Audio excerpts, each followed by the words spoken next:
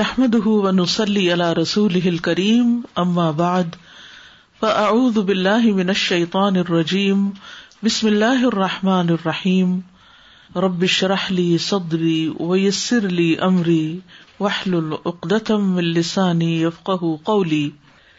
Page 739. ان المؤمنين حقا هم الذين يجدون حقيقة ربهم في نفوسهم وَيَشْعُرُونَ أَنَّهُ مَعَهُمْ وَأَنَّهُمْ يَرَوْنَهُ وَهُوَ يَرَاهُمْ.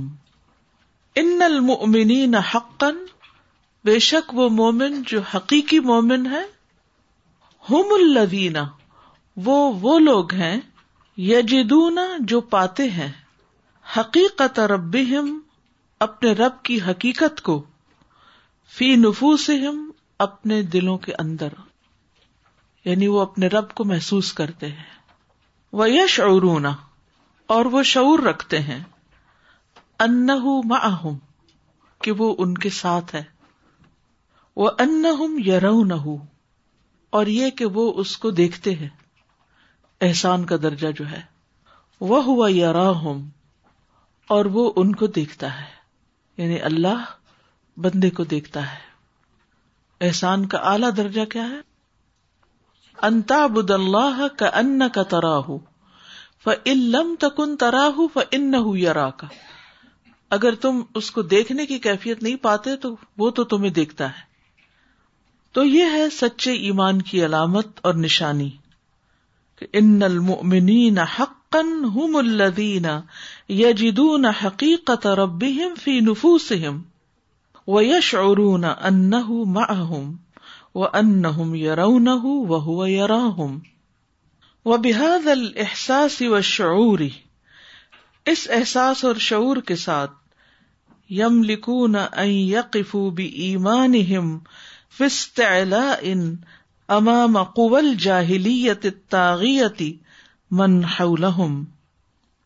وَبِهَذَا الْإِحْسَاسِ وَالشُّعُورِ اس احساس اور شعور کے ساتھ یملکون وہ مالک ہو جاتے ہیں، ان یقفوا کہ وہ کھڑے ہو جائیں، بی ایمانہم اپنے ایمان کی وجہ سے، فی استعلاء ایک اوپر کی پوزیشن پر، سپیریورٹی کے ساتھ، امام سامنے، قول جاہلیت الطاغیتی سرکش جاہلی قوتوں کے سامنے، من حولہم جو ان کے آس پاس ہوتے ہیں. یعنی ایمان انسان کو اتنا مضبوط کر دیتا ہے کہ جس کی بنا پر انسان باطل جاہلیت کی قوتوں کے سامنے سٹینڈ لے لیتا ہے، اپنے آپ کو سپیریئر محسوس کرتا ہے، ان کے آگے دبتا نہیں ہے. امام القوى المادیۃ کلھا تمام مادی قوتوں کے سامنے، مٹیریلسٹک قوتوں کے سامنے، قوت المال مال کی قوت، وقوت الصناعہ اور صنعت یعنی انڈسٹری کی قوت، وقوت العلم البشری اور بشری علم یعنی انسانی علوم کی قوت کے سامنے، یعنی وہ علم جو انسانوں نے تخلیق کیے ہیں، وقوت الانظمۃ والاجہزۃ اور مختلف نظاموں آرگنائزیشنز اور ریسورسز کی قوت کے سامنے. مومن جو ہوتا ہے وہ محدود ریسورسز اور محدود قوت کے ساتھ بھی بہت کچھ کر سکتا ہے اپنے ایمان کی بدولت. وقوت الخبرات والمخابرات، خبرہ کہتے ہیں ایکسپیرئنس کو، یعنی کسی چیز کی مہارت، سکلز، اور مخابرات کہتے ہیں جاسوسی کو، یعنی سرویلنسز جو ہوتے ہیں ان کی قوتیں. یعنی ان تمام چیزوں کا وہ مقابلہ کر لیتا ہے اپنے ایمان کی قوت کے ساتھ. اس وقت آپ دیکھیں کہ اس جدید دنیا کے اندر جو قوتیں انسان کو اپنے آس پاس نظر آتی ہیں وہ یہی قوتیں تو ہیں، مادی قوتیں، جس پر یہ مٹیریلسٹک سسٹم جو ہے وہ چل رہا ہے، کہ جس میں انسان کے پاس زیادہ مال ہونا چاہیے، زیادہ سکلز ہونی چاہیے، بڑی بڑی ڈگریاں ہونی چاہیے، بہت بڑے بڑے ریسورسز ہونے چاہیے. یہ تمام چیزیں اپنی جگہ ہیں، لیکن اگر انسان کے پاس ان چیزوں میں سے کسی چیز کی کمی بھی ہو، لیکن اگر ایمان کی قوت مضبوط ہے، زیادہ ہے، تو وسائل کی کمی زیادہ آڑے نہیں آتی، جس کی مثال جنگ بدر ہے۔ غزوہ بدر میں مسلمانوں کے پاس وسائل کی قوت کم تھی، مادی قوت کم تھی، افرادی قوت کم تھی، لیکن ایمانی قوت کا کوئی میچ ہی نہیں تھا۔ وہ کفار کے مقابلے میں ایک پلس پوائنٹ تھا، جس کی بنا پر اللہ سبحانہ وتعالیٰ نے ان کو کامیابی عطا کی۔ یہ تمام قوتیں اپنی جگہ، اور ان کے برابر قوت ایمان، یعنی قوت ایمان کو انسان معمولی قوت نہ سمجھے۔ یقفون امام هذه القوى، وہ کھڑے ہو جاتے ہیں ان قوتوں کے سامنے، وَيَرَوْنَهَا حَقِيرَةً ضَعِيفَةً هَزِيلَةً، اور وہ دیکھتے ہیں ان کو حقیر، کمزور اور کمزور، ہزیل بھی کمزور ہی ہوتا ہے۔ وَهُمْ مُسْتَيْقِنُونَ أَنَّ رَبَّهُمْ آخِذٌ بِنَاصِيَةِ كُلِّ دَابَّةٍ، اور وہ یقین رکھتے ہیں کہ ان کا رب ہر جاندار کی پیشانی کے بال پکڑے ہوئے ہے، یعنی تمام جانداروں کی پیشانی اللہ کے ہاتھ میں ہے، یعنی سب پر اللہ سبحانہ تعالیٰ کو کنٹرول حاصل ہے۔ وَأَنَّ النَّاسَ كُلُّ النَّاسِ وَمَا صَنَعُوا إِنْهُمْ إِلَّا دَابَّةٌ مِّنَ الدَّوَابِّ الْمَمْلُوكَةِ لِلَّهِ وَأَنَّ النَّاسَ، اور یہ کہ لوگ، كُلُّ النَّاسِ سارے کے سارے لوگ، یعنی جتنے بھی لوگ ہیں، وَمَا صَنَعُوا اور جو کچھ انہوں نے بنا رکھا ہے، جو انہوں نے ترقی کی ہے، انہم الا دابۃ، نہیں وہ مگر ایک جاندار ہے، دابہ ہے، من الدواب المملوکۃ للہ، ان جانداروں میں سے جن کا مالک اللہ ہے، جو اللہ کے ہاتھ میں ہے۔ قرآن مجید میں آتا ہے نا، وما من دابۃ الا علی اللہ رزقها وَيَعْلَمُ مُسْتَقَرَّهَا وَمُسْتَوْدَعَهَا، تو زمین پر چلنے والی، رینگنے والی، بننے والی، ترقی کرنے والی جتنی بھی چیزیں ہیں، یہ ساری کی ساری اللہ سبحانہ تعالیٰ کے کنٹرول میں ہے۔ تو مومن جب اللہ کے لیے مخلص بن جاتا ہے، سچا ایمان رکھتا ہے، تو یہ ساری قوتیں اس کے تابع ہو جاتی ہیں، اس پہ سرکش نہیں ہوتی۔ بل کل ما فی السماوات والارض عبید للہ، بلکہ ہر وہ چیز جو آسمانوں اور زمین میں ہے وہ اللہ کی مملوک ہے۔ لا یملکون لانفسہم ولا لغیرہم نفعا ولا ضرا، جو اپنے لیے اور کسی اور کے لیے کسی نفع یا نقصان کے مالک نہیں۔ وہم جمیعا فی قبضتہ، اور وہ سارے کے سارے اس کے قبضے میں ہیں، یعنی اللہ کے قبضے میں ہیں۔ انی توکلت علی اللہ ربی و ربکم، پیغمبر نے کہا بے شک میں نے توکل کی اللہ پر، جو میرا رب بھی ہے اور تمہارا رب بھی۔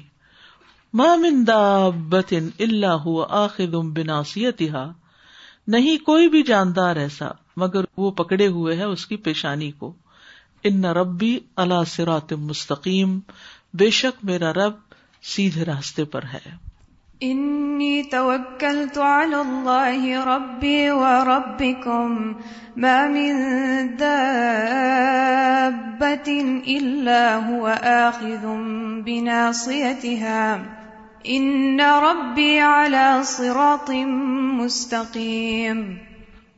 ہم سب اپنی زندگی میں ایکسپیرئنس کرتے ہیں خوف کا، تفکرات، غم، پریشانی، کیا بنے گا میرا، کیا بنے گا اس کام کا، میرے بچوں کا کیا ہوگا، میرے گھر کا کیا ہوگا۔ کسی انسان کے ساتھ ہمارا کوئی اختلاف ہو جاتا ہے، ہم سمجھتے ہیں کہ وہ ہمیں کوئی نقصان دے دے گا، یا اور ایسی چیزیں انسان کی زندگی میں اسے غمگین کرتی ہیں، فکر مند کرتی ہیں۔ اور بہت بار ہم نے دیکھا، ہم سب کا تجربہ ہے کہ جن چیزوں کا ہم غم کرتے رہے، جن کا فکر کرتے رہے، جن کے بارے میں پریشان رہے، وہ ہوئی کوئی نہیں، وہ ویسے نہیں ہوا، اور کئی ایسی چیزیں ہو گئی جن کے بارے میں ہم نے سوچا بھی نہیں تھا۔ تو ایسی صورت میں انسان جب بھی خوف یا غم یا فکر کا شکار ہو تو اس کو چاہیے کہ اپنا معاملہ اللہ سبحانہ تعالیٰ کے سپرد کر دے، اللہ پر توکل کرے، بھروسہ کرے۔ اور کیا چیز اس کو یہ بھروسہ کرنے میں مدد دے گی، یہ بات کہ جس سے میں ڈرتی ہوں وہ اللہ کے اختیار میں ہے، اور اس کے مقابلے میں مجھے اللہ سے مدد چاہیے. اور آپ دیکھیں کہ کئی انہونی چیزیں ہونے لگتی ہیں اور ایسے ایسے کام ہو جاتے ہیں کہ انسان کو یقین بھی نہیں آتا یہ کیسے ہو گیا. اللہ نے کیا. ان اللہ علی کل شیء قدیر، بے شک اللہ ہر چیز پر قادر ہے، کوئی بھی چیز اس کے قبضے قدرت سے باہر نہیں. تو جس بھی چیز کا انسان کو خوف لاحق ہو کہ یہ مجھ پر غالب آ جائے گی یا مجھے نقصان دے گی، اس پر انسان کو چاہیے کہ اپنا معاملہ اللہ کے سپرد کرے اور اس کے مقابلے کے لیے اللہ سے مدد مانگے. ان ینصرکم اللہ فلا غالب لکم، اگر اللہ تمہاری مدد کرے تو تم پہ کوئی بھی غالب نہیں آ سکتا. وَإِن يَخْذُلْكُمْ، اور اگر وہ تمہیں چھوڑ دے، فَمَنْ ذَا الَّذِي يَنصُرُكُمْ مِنْ بَعْدِهِ، تو کون ہے جو تمہاری مدد کر سکتا ہے اس کے بعد. لیکن بات یہ ہے کہ ہم اپنے معاملات اپنے ہاتھ میں رکھنا چاہتے ہیں یا اپنے سے کچھ طاقتور انسانوں کے ہاتھ میں، ان پر زیادہ بھروسہ کرتے ہیں، اسباب پر ہمارا بھروسہ زیادہ ہے اور اللہ کی قوت اور قدرت پر کم. تو سچے ایمان کا تقاضا یہ ہے کہ اسباب تو اختیار کیے جائیں لیکن بھروسہ اللہ کی ذات پر ہو. انی توکلت علی اللہ ربی و ربکم ما من دابۃ الا هو آخذ بناصیتها ان ربی علی صراط مستقیم. یہ آیت بھی ایک وظیفہ ہے. جب کبھی توکل میں کمی ہونے لگے، جب کبھی گھبراہٹ ہونے لگے، جب کبھی کسی معاملے میں پریشانی آنے لگے، کوئی بھی ہو، چھوٹا ہو یا بڑا، تو اس کو بلند آواز سے پڑھیے کہ میں نے تو اللہ پہ بھروسہ کیا جو میرا رب بھی اور تمہارا رب بھی. ہوتے نا کچھ لوگ ہماری زندگی میں بڑے ڈیفیکلٹ ہوتے ہیں جن کے ساتھ معاملہ کرنا آسان نہیں ہوتا.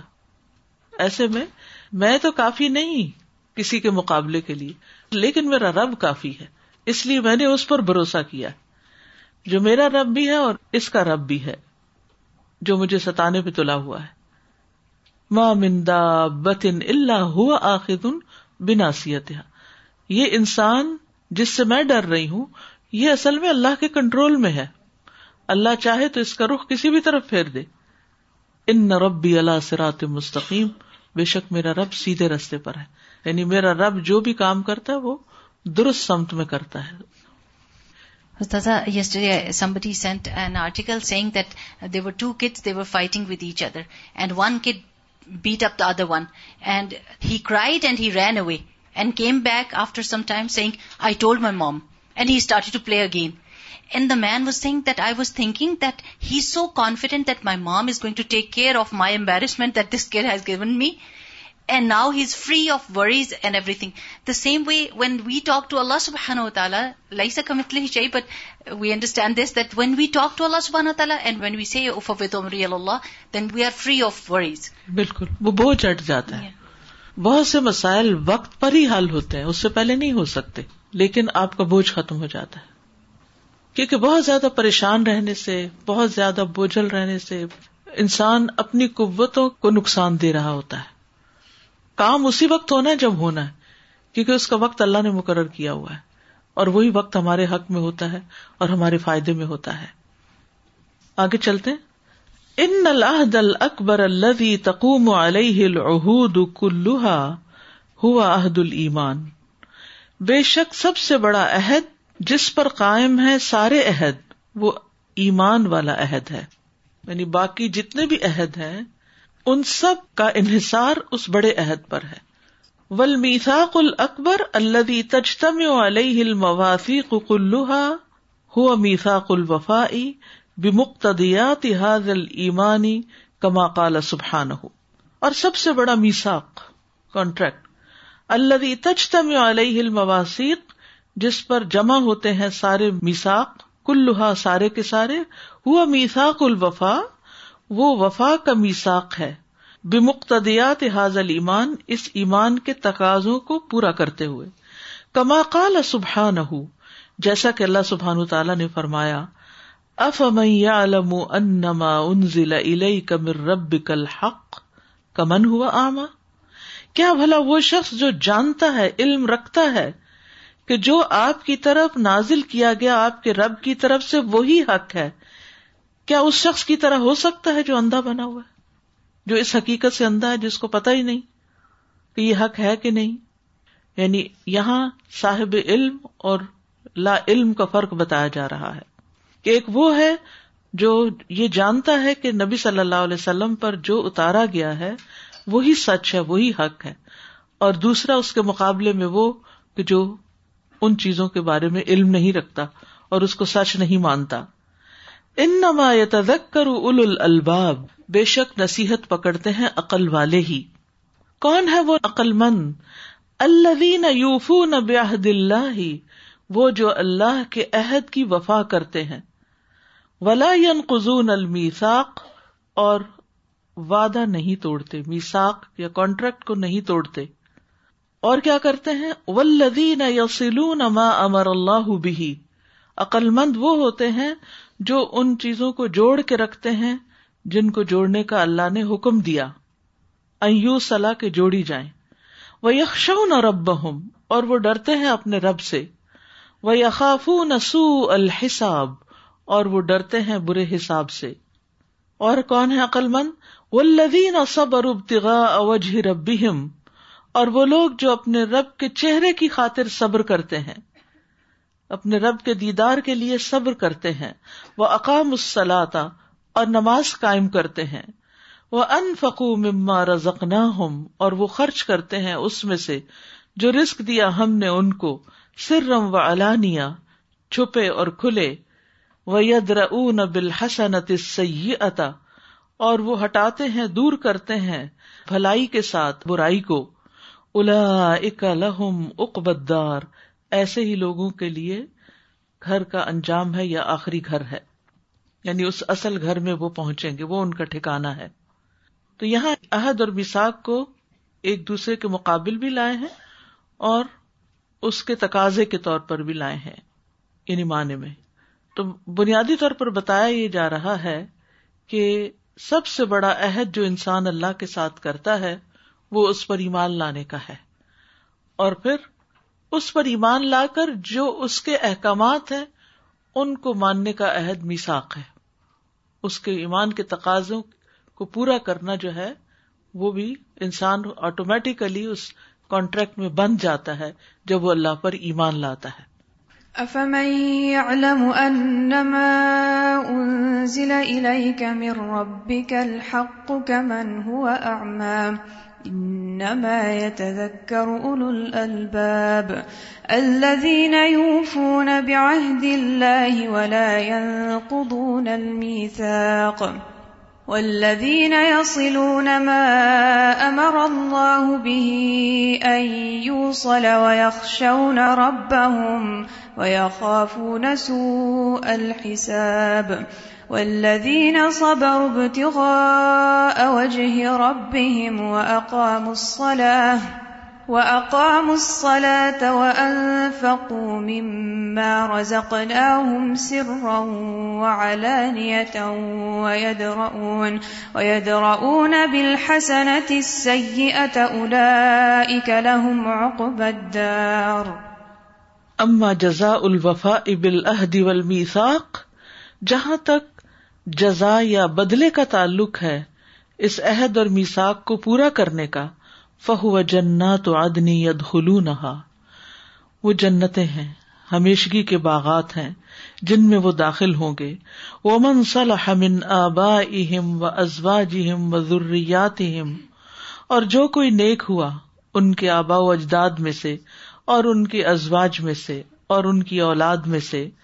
وَالْمَلَائِكَةُ يَدْخُلُونَ عَلَيْهِمْ مِنْ كُلِّ بَابٍ، اور فرشتے ان پر ہر دروازے سے داخل ہوں گے اور کہیں گے سلام علیکم بما صبرتم، تم پر سلام ہو اس وجہ سے جو تم نے صبر کیا، کیونکہ اس عہد اور میثاق پر صبر کے بغیر انسان قائم نہیں رہ سکتا.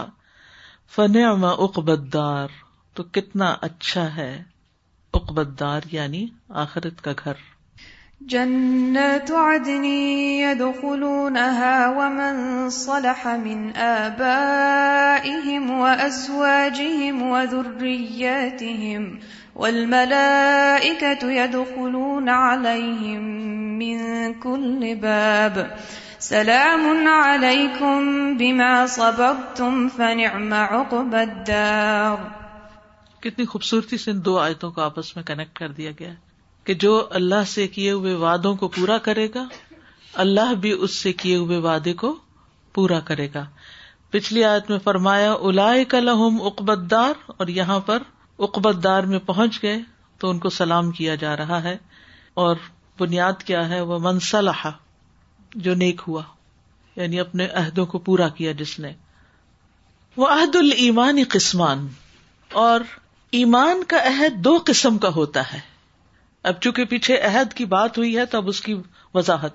آپ سمجھیے کہ یہ تفسیر ہی کی کلاس ہے، یعنی قرآن ہی کو سمجھ رہے ہیں آپ ایک ڈفرنٹ اینگل کے ساتھ. یعنی جب ہم قرآن مجید پڑھتے ہیں تو اس طرح آیات کو چونکہ ایک رو میں پڑھ رہے ہوتے ہیں، مختلف جگہوں سے ان کو کنیکٹ نہیں کر رہے ہوتے، تو ایسے سمجھ میں نہیں آتا.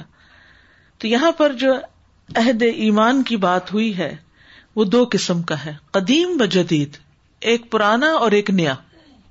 قدیم مع الفطرت البشریہ، قدیم جو ہے وہ انسانی فطرت کے ساتھ ہے، یعنی انسان کے اندر جو پروگرامڈ ہے. جب اللہ نے انسان کو پیدا کیا تھا، الست بربکم، جب اللہ سبحانہ وتعالیٰ نے فرمایا تھا تو وہ ہم کیا اس کو کہتے ہیں؟ وعدہ الست. وہ قدیم ہے جو انسان کے اندر موجود ہے اور ہر انسان اس کا عہد کر چکا ہے.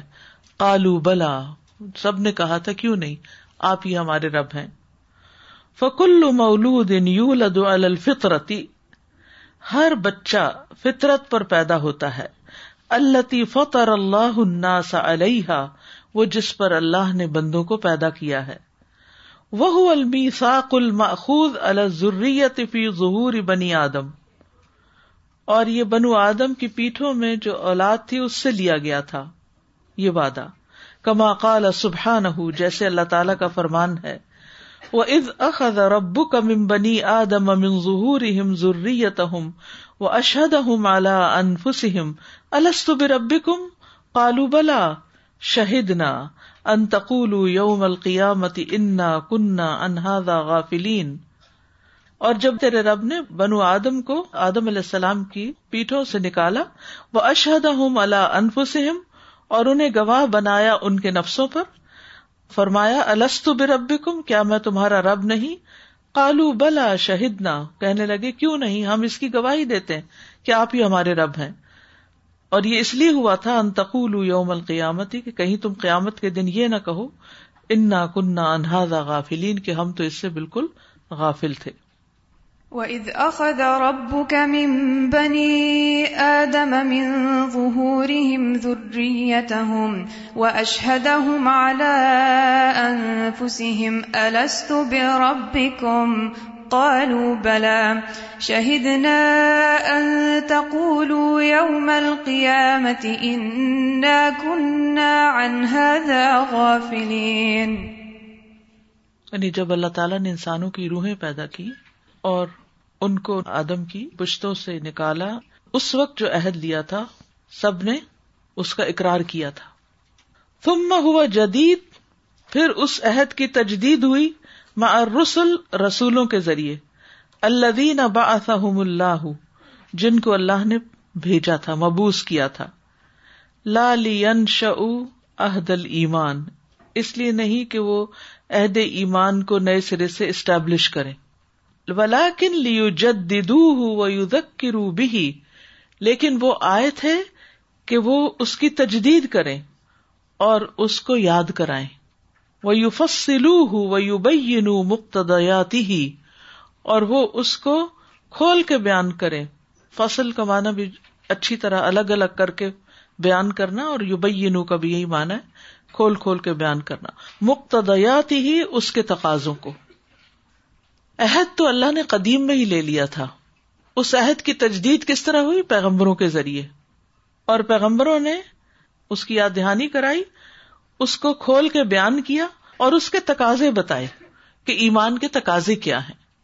من الدینونۃ للہ وحدہ، دین کو ایک اللہ کے لیے خالص کرتے ہو، والاعراض عما سواہ، اور اس کے علاوہ ہر چیز سے اعراض برتتے ہوئے، مع العمل الصالح، نیک عمل کے ساتھ، والسلوک الحسن، اور اچھے سلوک کے ساتھ، والتوجہ بکل ذلک الی اللہ وحدہ، اور اس سارے کے ساتھ اللہ اکیلے کی طرف متوجہ ہو کر، کما قال سبحانہ، جیسا کہ اللہ تعالیٰ کا فرمان ہے، وَلَقَدْ بَعَثْنَا فِي كُلِّ أُمَّةٍ رَسُولًا أَنِ اعْبُدُوا اللَّهَ وَاجْتَنِبُوا الطَّاغُوتَ، اور البتہ تحقیق بھیجا ہم نے ہر امت میں ایک رسول کہ عبادت کرو اللہ کی اور بچو طاغوت کی بندگی سے۔ وَلَقَدْ بَعَثْنَا فِي كُلِّ أُمَّةٍ رَسُولًا أَنِ اعْبُدُوا اللَّهَ وَاجْتَنِبُوا الطَّاغُوتَ وَالْإِيمَانُ هُوَ النُّورُ، اور ایمان جو ہے وہ نور ہے، روشنی ہے، الَّذِي تَخْرُجُ بِهِ الْبَشَرِيَّةُ مِنَ الظُّلُمَاتِ إِلَى النُّورِ بِإِذْنِ رَبِّهِمْ عَلَى أَيْدِي الْأَنْبِيَاءِ وَالرُّسُلِ، اس نور کے ذریعے نکلتی ہے بشریت، انسانیت، اندھیروں سے روشنی کی طرف اپنے رب کے اذن کے ساتھ، علی ایدی الانبیاء والرسل، انبیاء اور رسل کے ہاتھوں پر، ان کے ذریعے، کما قال سبحانہ، جیسا کہ اللہ تعالیٰ کا فرمان ہے، کتاب انزلناہ الیک، یہ ایک کتاب ہے جو ہم نے آپ کی طرف اتاری ہے، لتخرج الناس من الظلمات الی النور، تاکہ آپ لوگوں کو اندھیروں سے روشنی کی طرف لائیں، بِإِذْنِ رَبِّهِمْ إِلَى صِرَاطِ الْعَزِيزِ الْحَمِيدِ، ان کے رب کے اذن کے ساتھ اس العزیز الحمید غالب تعریف والے کے راستے کی طرف۔ کتاب انزلناہ الیک لتخرج الناس من الظلمات الى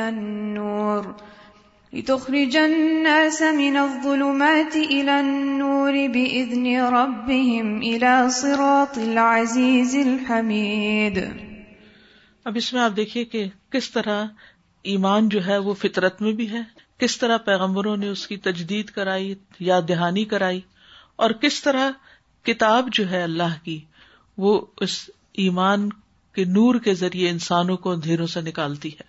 تو یہ وسائل ہیں انسان کی ایمان کی تجدید کے، یعنی ایمان پیٹوں میں پرانا ہو جاتا ہے، جیسے حدیث میں آتا ہے نا کہ ایمان پیٹوں میں اسی طرح پرانا ہو جاتا ہے جیسے کپڑا پرانا ہو جاتا ہے، یعنی ایمان کوئی کانسٹینٹ چیز نہیں ہے کہ ایک دفعہ اندر آ گیا اور بس وہ اپنی جگہ پہ ٹھہر گیا، اگر آپ نے بڑی ڈوز لے لی تو بڑا اور چھوٹی لے لی تو چھوٹا، نہیں، وہ گرو بھی کرتا ہے، بڑا بھی ہوتا ہے اور کم بھی ہو جاتا ہے۔ جب انسان ایمانی مجالس سے، قرآن سے، پیغمبروں کی تعلیمات سے دور ہوتا ہے تو پھر انسان کا ایمان اور وہ اس کا جو تقوی اور وہ جو اللہ سے کنیکشن ہے وہ کمزور پڑنے لگتا ہے، اور جب انسان ان وسائل کو اختیار کرتا ہے تو ایمان مضبوط ہونے لگتا ہے، ایمان بڑھنے لگتا ہے اور اس ایمان کی مزید تجدید ہونے لگتی ہے۔ السلام علیکم استاذہ، میں یہ سوچ رہی تھی کہ یہ پیچھے جو ابتدا کے لیسن میں ہم نے دیکھا تھا کہ تمام قوتوں کا جو ذکر ہوا تھا، صنعت کی قوت اور علم کی قوت، تو یہ ساری قوتیں بھی وقت کے ساتھ ساتھ جو ہے پرانی ہو جاتی ہیں، یعنی یہ سارے علوم بھی انسان کو ان کی تجدید کی بھی ضرورت ہوتی ہے، اور ان کے سورسز جو ہے وہ بدلتے رہتے ہیں وقت کے ساتھ ساتھ، لیکن ایمان کی قوت کا سورس ہمیشہ ایک ہی رہتا ہے۔ بالکل۔ Ustaza, I was just wondering, isn't fitra a more powerful element than the knowledge of the Quran for Iman? دونوں اپنی اپنی جگہ ضروری ہیں، ہم یہ نہیں کہہ سکتے کہ وہ زیادہ قوت والی ہے، اس میں تو رکھ دی گئی ہے ایک چیز، لیکن قرآن کے ذریعے وہ نور علی نور ہو جاتا ہے، یعنی ایک فطرت کا نور ہے، کچھ لوگ اس کو بجھا دیتے ہیں کفر کے ذریعے، اور جو لوگ اس کو زندہ کرتے ہیں ایمان کے ذریعے تو پھر ان کو روشنی پر روشنی نصیب ہوتی ہے۔ And what about the fitra? Is the iman in the fitra? We can say, is it hereditary? اور کیونکہ کئیوں کا وہ بھی بڑا اسٹرانگ ہوتا ہے اور کئیوں کا ویک ہوتا ہے۔ یہ تو ہر انسان کے اندر اللہ نے رکھا ہے، یہ جو کہا گیا نا جب روحیں پیدا کی گئی تو اس وقت اللہ تعالیٰ نے جو کلام کیا تھا ان کے ساتھ تو وہ ایک طرح سے ان کے اندر پروگرامنگ ہو گئی تھی، کیونکہ انہوں نے مان لیا تھا، یعنی کانٹریکٹ دو طرفہ ہوتا ہے نا کہ کیا میں تمہارا رب ہوں، انہوں نے کہا آپ ہمارے رب ہیں، ایجاب قبول ہو گیا، ٹھیک ہے، اب وہ ایک اس کانٹریکٹ میں بن گئے، اب وہ اس کو لے کے پیدا ہوتے ہیں، یعنی ہر انسان کے اندر یہ قوت موجود ہے، کسی کو وہ ماحول مل گیا اور وہ سامنے آ گئی، کیونکہ جنرلی جو سلیم فطرت لوگ ہوتے ہیں نا وہ قرآن کو لے کے بہت پروڈکٹیو ہوتے ہیں۔ بالکل، اور کچھ لوگ ایسے ہوتے ہیں جن کی فطرت میں کمی بیشی ہوتی ہے نا, ان کو قرآن کا نالج بھی مل جائے نا تو they can't be that productive. اللہ نے وہ قوت تو ایکولی رکھی ہے سب کے اندر, لیکن کچھ لوگ اس کو دبا دیتے ہیں. وَقَدْ خَابَ مَن دَسَّاهَا, تو اس کو دبانے کی وجہ سے, اس سے کام نہ لینے کی وجہ سے, اس کو سلا دینے کی وجہ سے, اندھیروں میں رکھنے کی وجہ سے, پھر وہ اس طرح فائدہ مند نہیں ہوتی جس طرح کچھ اور لوگوں کی فائدہ مند ہوتی ہے. Assalamu alaikum. I was just about to comment on this. Even, alhamdulillah, this is a blessing having these type of classes. Like, at least I feel this way, that when I come out of this class, we have heard these ayahs before, but these are reminders, and the way they are connected together, it's a different angle to look at it. So, even for myself, I feel, the day goes differently for me. When I come out of such a class, you attempt certain things differently, you react differently for certain things that you might do otherwise. So, alhamdulillah, now also we have so many technical advancement that we can listen to lectures, beneficial lectures, while we are doing other things, chores and other work, or even driving. So, alhamdulillah, there's many opportunities these days to keep increasing our iman. Yes. Bismillah, assalamu alaikum. I came from the country that we have Christian in our country. So what they say, the kid, if he born, they said he is in fitra, he is Muslim, so we have to make him Christian. So they change him to Christian. Subhanallah, they say Muslim. This lady to my mom, she said, my son, he is still Muslim, I have to change him. So subhanallah, it is like in fitra. And the priest, before he died, he have a secret. He said that the secret is Qul huwallahu ahad. Subhanallah. I actually have a connecting question to what Sister Anila asked. I was thinking, this Qadeem and Jadeed Ahdul Iman. So Qadeem seems like it's the dormant, inactive states that's there, but with the Quran you can activate it and then it blooms, because those who never get the light of Quran, even though the dormant Ahdul Iman is there, but they never get to activate it. Is that right? Hardware and software. Exactly. I was reminded of a hadith, how can we increase our Iman? It's so important to stay connected to the Quran and Sunnah, like how we recite morning and evening adhkar. Similarly, Iman is connected to the heart. And from a hadith, we have learned that the condition of heart is more unstable than boiling water. And one of the most recited du'as that Rasulullah sallallahu alaihi wasallam used to recite was, Ya muqallibul qulub thabbit qalbi ala dinik. So inshallah, if we recite that, inshallah it will help us in increasing our Iman. Actually, my comment is on this Qadeem and Jadeed, that even on technology. It was so beautiful when our teacher, we are here to Iman boosting session, and all of a sudden she goes, okay, click this and the screen will be bigger. And all of a sudden right now you just said something, software and hardware. So mashallah, that combination of both, mashallah, I believe it's going to be more beneficial, not just you increase your Iman and your spiritual things, but also as long, with dunyavi knowledges too. So mashallah, that was a beautiful combination here. Alhamdulillah. ان الجاہلیت کلھا ظلمات, جاہلیت ساری کی ساری اندھیرے ہیں. ظلمات الوہم والخرافہ, superstitions اور خرافات کے اندھیرے. ظلمات الاوضاع والعادات, مختلف سچویشنز یا حالات کے اور عادتوں کے اندھیرے. ظلمات الحیرۃ فی تیہ الارباب المتفرقہ, حیرت کے اندھیرے جو مختلف لوگوں کو رب بنانے کے صحرا میں ہیں. یعنی جب انسان ایک رب کو چھوڑ کر مختلف رب بنا لیتا ہے تو وہ بھی انسان کو حیرانی پریشانی میں رکھتے ہیں. ظلمات الاخلاق السیئہ, برے اخلاق کے اندھیرے. ظلمات القہر والظلم, قہر اور ظلم کے اندھیرے, جبر اور ظلم کے اندھیرے.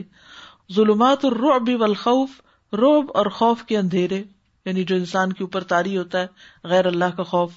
ولا بد من اخراج البشریت من هذه الظلمات, لازم ہے کہ انسانیت کو ان اندھیروں سے نکالا جائے. الى نور الایمان, ایمان کے نور کی طرف. الذي يكشف هذه الظلمات, جو ان اندھیروں کو کھول دیتا ہے, ان اندھیروں کو صاف کر دیتا ہے. یعنی دنیا میں بہت سے اندھیرے پائے جاتے ہیں, لیکن ایمان کی روشنی ان سارے اندھیروں کو بھگا دیتی ہے. یکشفها فی عالم النفس وفی عالم القلب وفی عالم الفکر ثم یکشفها فی واقع الحیات وَذَلِكَ فَضْلُ اللَّهِ يُؤْتِيهِ مَن يَشَاءُ وَاللَّهُ ذُو فَضْلٍ عَلَى الْعَالَمِينَ. ایمان کی روشنی نفس کی دنیا کو روشن کر دیتی ہے، یعنی اس سے اندھیرے دور کر دیتی ہے. دل کی دنیا، فکر کی دنیا، پھر زندگی کی واقعات میں جو کچھ ہوتا رہتا ہے، یعنی واقع الحیات، یعنی ڈے ٹو ڈے لائف میں جو کچھ ہوتا ہے اس کے اندھیرے. اور یہ اللہ کا فضل ہے، جس کو چاہتا ہے عطا کرتا ہے. اور اللہ جہان والوں پر بڑا فضل فرمانے والا ہے. یعنی جتنا جتنا ایمان انکریز ہوگا اتنی اتنی روشنی بڑھتی جائے گی. کبھی آپ نے سورج نکلتے دیکھا ہے کہ سو رہے ہوتے ہیں اس وقت؟ اب تو اشراق کا انتظار کرنا بھی مشکل ہوتا ہے. تو کبھی آپ سیٹلائٹ ویو دیکھیں نا، جس طرح سورج آگے بڑھتا ہے تو کیا ہوتا ہے، روشنی بڑھتی چلی جاتی ہے. یعنی اگر آپ گلوب کو دیکھیں نا تو اس کے کچھ حصوں پر اندھیرا ہوتا ہے، کچھ کے اوپر روشنی ہوتی ہے. اور اگر آپ کچھ دیر تک مسلسل اس کو دیکھتے رہیں تو سورج کے ساتھ ساتھ اندھیرے والے حصے روشنی میں بدلنا شروع ہو جاتے ہیں. اب اگر ایمان کو سورج کی طرح سمجھے کہ جب وہ نکلتا ہے، جب کسی انسان کی زندگی میں وہ ایمان آ جاتا ہے تو پھر وہ اس کے نفس کے اندر جو خواہشات کے اندھیرے ہیں، یا اس کے دل کے اندر جو حب دنیا ہے اس کے اندھیرے ہیں، یا پھر اس کی سوچ کے اندر کوئی کنفیوژن یا شرک یا اور اسی قسم کی اللہ اور اس کے رسول کے خلاف کوئی خیالات ہیں تو ان کی صفائی کرتا ہے. اور عملی زندگی کے اندر انسان کے جو مسکنسپشنز ہیں، ان سارے اندھیروں کو ایمان کا نور دور کرتا چلا جاتا ہے. اور ہم سب نے یہ ایکسپیرینس کیا ہے کہ ہمارے ذہنوں میں بہت سے سوال ہوتے ہیں، لیکن جو ہم قرآن پڑھتے چلے جاتے ہیں، اس کی روشنی ملتی ہے تو ہماری کنفیوژنز دور ہونا شروع ہو جاتی ہیں. ہمارے نفس کی بھی صفائی ہوتی ہے، ہمارے دل کی بھی ہوتی ہے، ہماری سوچ کی بھی ہوتی ہے، اور ہمارے زندگی کا طرز عمل بھی بدلنے لگتا ہے. جیسے انہوں نے کہا کہ جب ایک چیز سیکھتے ہیں تو اس کے بعد پھر لازمی طور پر ہماری سوچ اور ہمارے معاملے، بہیویئر، رویے میں بھی تبدیلی آتی ہے. ہم ایک نیا انسان بننا شروع کر دیتا ہے. اور یہ اللہ کا فضل ہوتا ہے جس کو اللہ یہ عطا کرتا ہے کہ اس کو زندگی میں یہ دولت عطا کرے، یہ نعمت عطا کرے. اس لحاظ سے آپ لوگ ان خوش قسمت لوگوں میں سے ہیں کہ جو اس معاشرے کے اندر رہتے ہوئے بے پناہ مصروفیات میں سے وقت نکال کر، مال خرچ کر کے، ایفرٹ لگا کر اس قرآن کو سیکھنے کے لیے اپنے گھروں کو چھوڑ کر، کمفرٹ زون سے نکل کر، تکلیف اٹھا کر یہاں پر پہنچتے ہیں اور اس روشنی کو حاصل کرتے ہیں. یہ آسان نہیں ہے، لیکن جس کو اللہ یہ دولت دے دے اس کے سامنے دنیا کی ہر دولت ہیچ ہے. باقی ساری چیزیں چھوٹی ہو جاتی ہیں. پھر یعنی دین کی طرف، اللہ کی طرف انسان صرف ایمان کی قوت سے آ سکتا ہے. یہ ساری قربانی اور سیکریفائسز صرف ایمان کے ساتھ ہوتی ہیں، ورنہ دل پر خواہشات اس طرح ایک دم غالب آنے لگتی ہے. انسان کا نفس جو ہے، ان النفس لامارۃ بالسوء، برائیوں کا حکم دیتا ہے کہ انسان کا ایمان کمزور پڑنے لگتا ہے. پھر جب وہ پلٹتا ہے ایسی مجالس کی طرف، پھر ایمان مضبوط ہوتا ہے. پھر جب نکلتا ہے تو آہستہ آہستہ وہ کم ہوتا ہے، پھر واپس پلٹتا ہے، پھر بڑھتا ہے. تو انسان کے لیے بے حد ضروری ہے کہ وہ ایمان والوں کو، ایمانی مجالس کو تھام کے رکھے، تاکہ اس کے سارے اندھیرے، چاہے وہ غموں اور تفکرات کے ہو، چاہے وہ خواہشات کے ہو، چاہے وہ شکوک و شبہات کے ہوں، وہ سارے کے سارے دور ہوتے رہیں.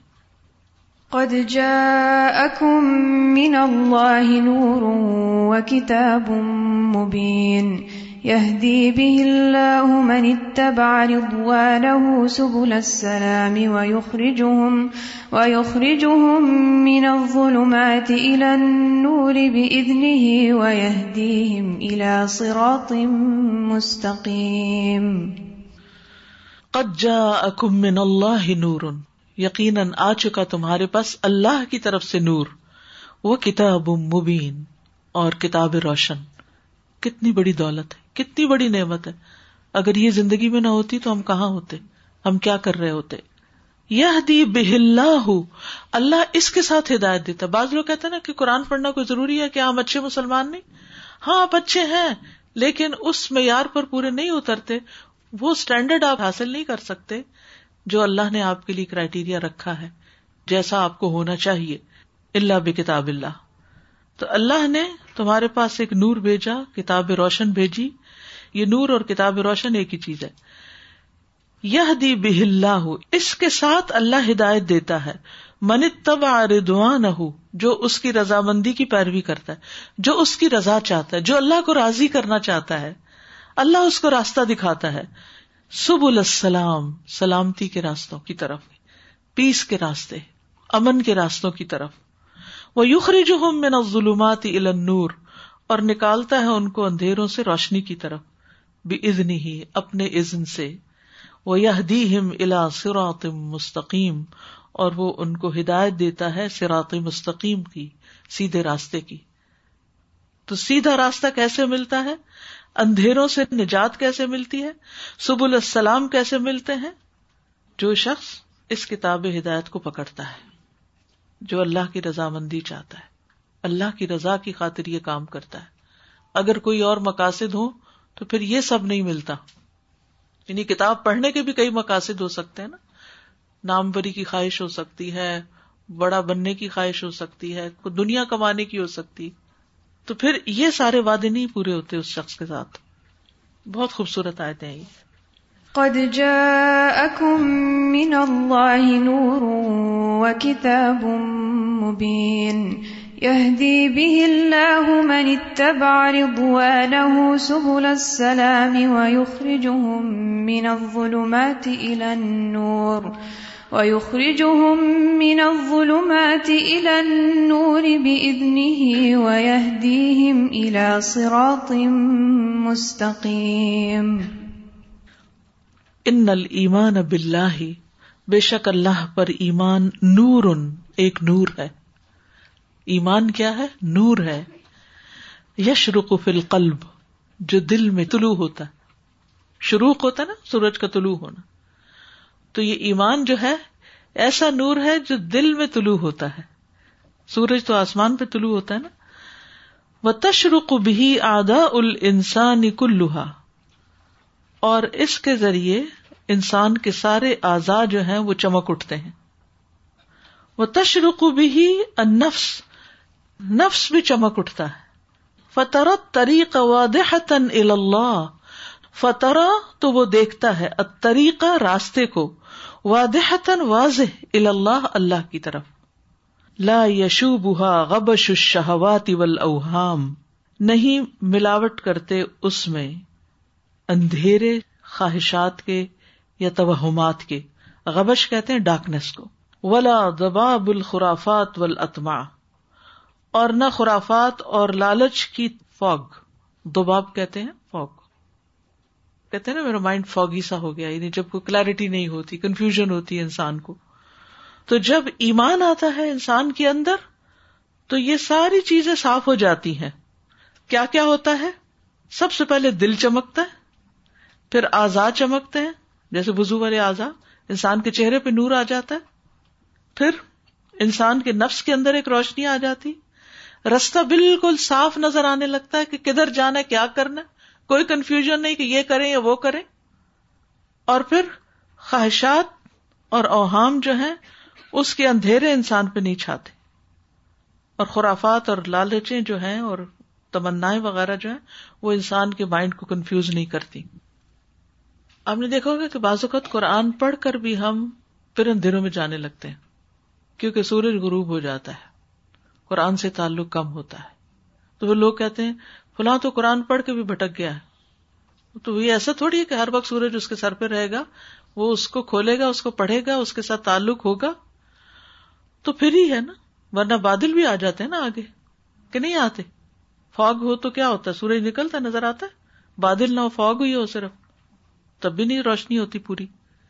تو اس کے لیے پھر کیا چاہیے ہوتا ہے؟ وتواصوا بالحق وتواصوا بالصبر، ایک دوسرے کو مسلسل یاد دہانی کی بھی ضرورت ہوتی ہے، بار بار اس علم کو حاصل کرنے کی ضرورت ہوتی ہے۔ یہی وہ علم ہے جسے پنگوڑے سے لے کے قبر تک حاصل کرنا ضروری ہے، یہ صرف ایک دفعہ پڑھ لینے کی چیز نہیں ہے، اس کے ساتھ زندگی بھر تعلق رکھنا ضروری ہے، تب ایمان سلامت رہتا ہے، تب انسان کا دل اور دماغ اور اندر اور باہر چمکتا رہتا ہے اور انسان اندھیروں سے نکلتا رہتا ہے۔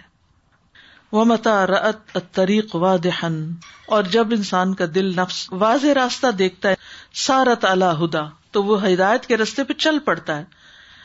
لا تتعثر ولا تضطرب، نہ وہ پھر رینگتا ہے اور نہ مضطرب ہوتا ہے. ولا تتردد، نہ متردد ہوتا ہے، شک میں نہیں پڑتا. ولا تحتار، اور نہ کنفیوز ہوتا ہے. پھر وہ بالکل شرح صدر کے ساتھ، پوری ڈٹرمینیشن کے ساتھ اس راستے پہ چلتا ہے. اس کو ضرورت نہیں ہوتی کسی اور کی کہ وہ آئے اور اس کو بار بار یاد دہانی کرائے. والایمان باللہ نور تشرق بہ الحیات، اللہ پر ایمان ایک ایسا نور ہے جس سے پوری زندگی چمک اٹھتی ہے، خوبصورت بن جاتی ہے.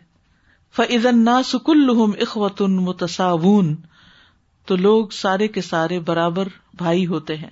تربط بینہم آصرۃ واحدہ، ان کے درمیان ایک ہی بانڈنگ ہوتی ہے. آصرہ بانڈ کو کہتے ہیں، اٹیچمنٹ کو. یدینون کلہم للہ دون سواہ، سارے کے سارے اللہ کے لیے دین کو اپناتے ہیں اس کے سوا سب کو چھوڑ کر. وہم مع الکون، اور وہ کائنات کے ہم نوا ہوتے ہیں. ومن فیہ، اور جو اس میں ہے. فی امن و سلام، امن اور سلامتی کے اعتبار سے. وعدل و احسان، عدل اور احسان کے اعتبار سے. وراحت و اطمئنان، راحت اور اطمینان کے اعتبار سے. فاللہ الذی خلق الکون، اللہ ہی ہے جس نے کائنات بنائی. وہو الذی یدبرہ بامرہ، اور وہی اپنے حکم کے ساتھ اس کی تدبیر کرتا ہے. ودینہ الذی یحکم الوجود، اور اسی کا دین کائنات پہ حکومت کرتا ہے. وشریعتہ التی تحکم الحیات، اور اسی کی شریعت زندگی پر حکومت کرتی ہے. فالنور المشرق فی ذات النفس هو النور المشرق فی ذات الکون، تو وہ چمکدار نور جو نفس کے اندر ہوتا ہے وہی چمکدار نور کائنات کے اندر ہوتا ہے. اس ساری کائنات کا رب بھی اللہ ہے اور میرا رب بھی اللہ ہے. ساری کائنات بھی اللہ کا حکم مان رہی ہے اور میں بھی اپنی عملی زندگی میں اللہ ہی کے احکامات کی پیروی کروں گی. والنفس التی تعیش فی ھذا النور، وہ نفس جو اس نور میں زندگی بسر کرتا ہے. لا تخطئ الادراک، وہ خطا نہیں کھاتا اپنی پرسپشن میں. ولا تخطئ التصور، تصورات میں بھی خطا نہیں کھاتا. ولا تخطئ السلوک، سلوک اور معاملے میں بھی خطا نہیں کھاتا. فہی علی صراط مستقیم فانا تضل، یہی سیدھے رستے پر ہے، یہ کہاں سے بھٹک سکتا ہے، کہاں سے گمراہ ہو سکتا ہے. یعنی اس کو جب دین کا راستہ، ہدایت کا راستہ، ایمان کا راستہ، توحید کا راستہ واضح نظر آتا ہے تو پھر وہ شرک کے لیے تعویلیں نہیں کرتا، پھر وہ بدعت کے لیے کوئی تعویل نہیں کرتا، وہ بد اخلاقی کی کوئی تعویل نہیں کرتا. اس کو ہر چیز بالکل واضح نظر آ رہی ہوتی ہے اور وہ کسی کی باتوں میں بھی نہیں آتا. ساری دنیا کسی کے خلاف پروپیگنڈا کرے یا کسی کی حمایت میں بولے، وہ اپنا راستہ واضح دیکھتا ہے کہ حق کیا ہے. اور جس دل میں ایمان نہیں چمکتا وہ دھندلایا ہوا ہے یا وہ بجھ چکا ہے، تو پھر انسان کنفیوژن ہی کا شکار رہتا ہے اپنی زندگی میں اور ہر وقت متردد رہتا ہے، یہ کروں کہ نہ کروں، یہ ٹھیک ہے کہ نہیں، ایسا کروں یا ویسا کروں، اس کا ساتھ دوں یا اس کا ساتھ دوں. پھر انسان اپنی ڈیسیژن میکنگ میں بھی ضعیف ہوتا ہے، ویک ہوتا ہے. تو یہ ایمان کا نور ہے جو سیدھے راستے پہ رکھتا ہے اور انسان کو بہترین بناتا ہے. وَمَن يَعْتَصِم بِاللَّهِ فَقَدْ هُدِيَ إِلَى صِرَاطٍ مُسْتَقِيمٍ. وَمَن يَعْتَصِم بِاللَّهِ فَقَدْ هُدِيَ إِلَى صِرَاطٍ مُسْتَقِيمٍ. آج کے لیے اتنے کافی وقت ہو گیا. جزاکم اللہ خیرا. سبحانک اللہم وبحمدک، اشہد ان لا الہ الا انت، استغفرک واتوب الیک. السلام علیکم ورحمۃ اللہ وبرکاتہ.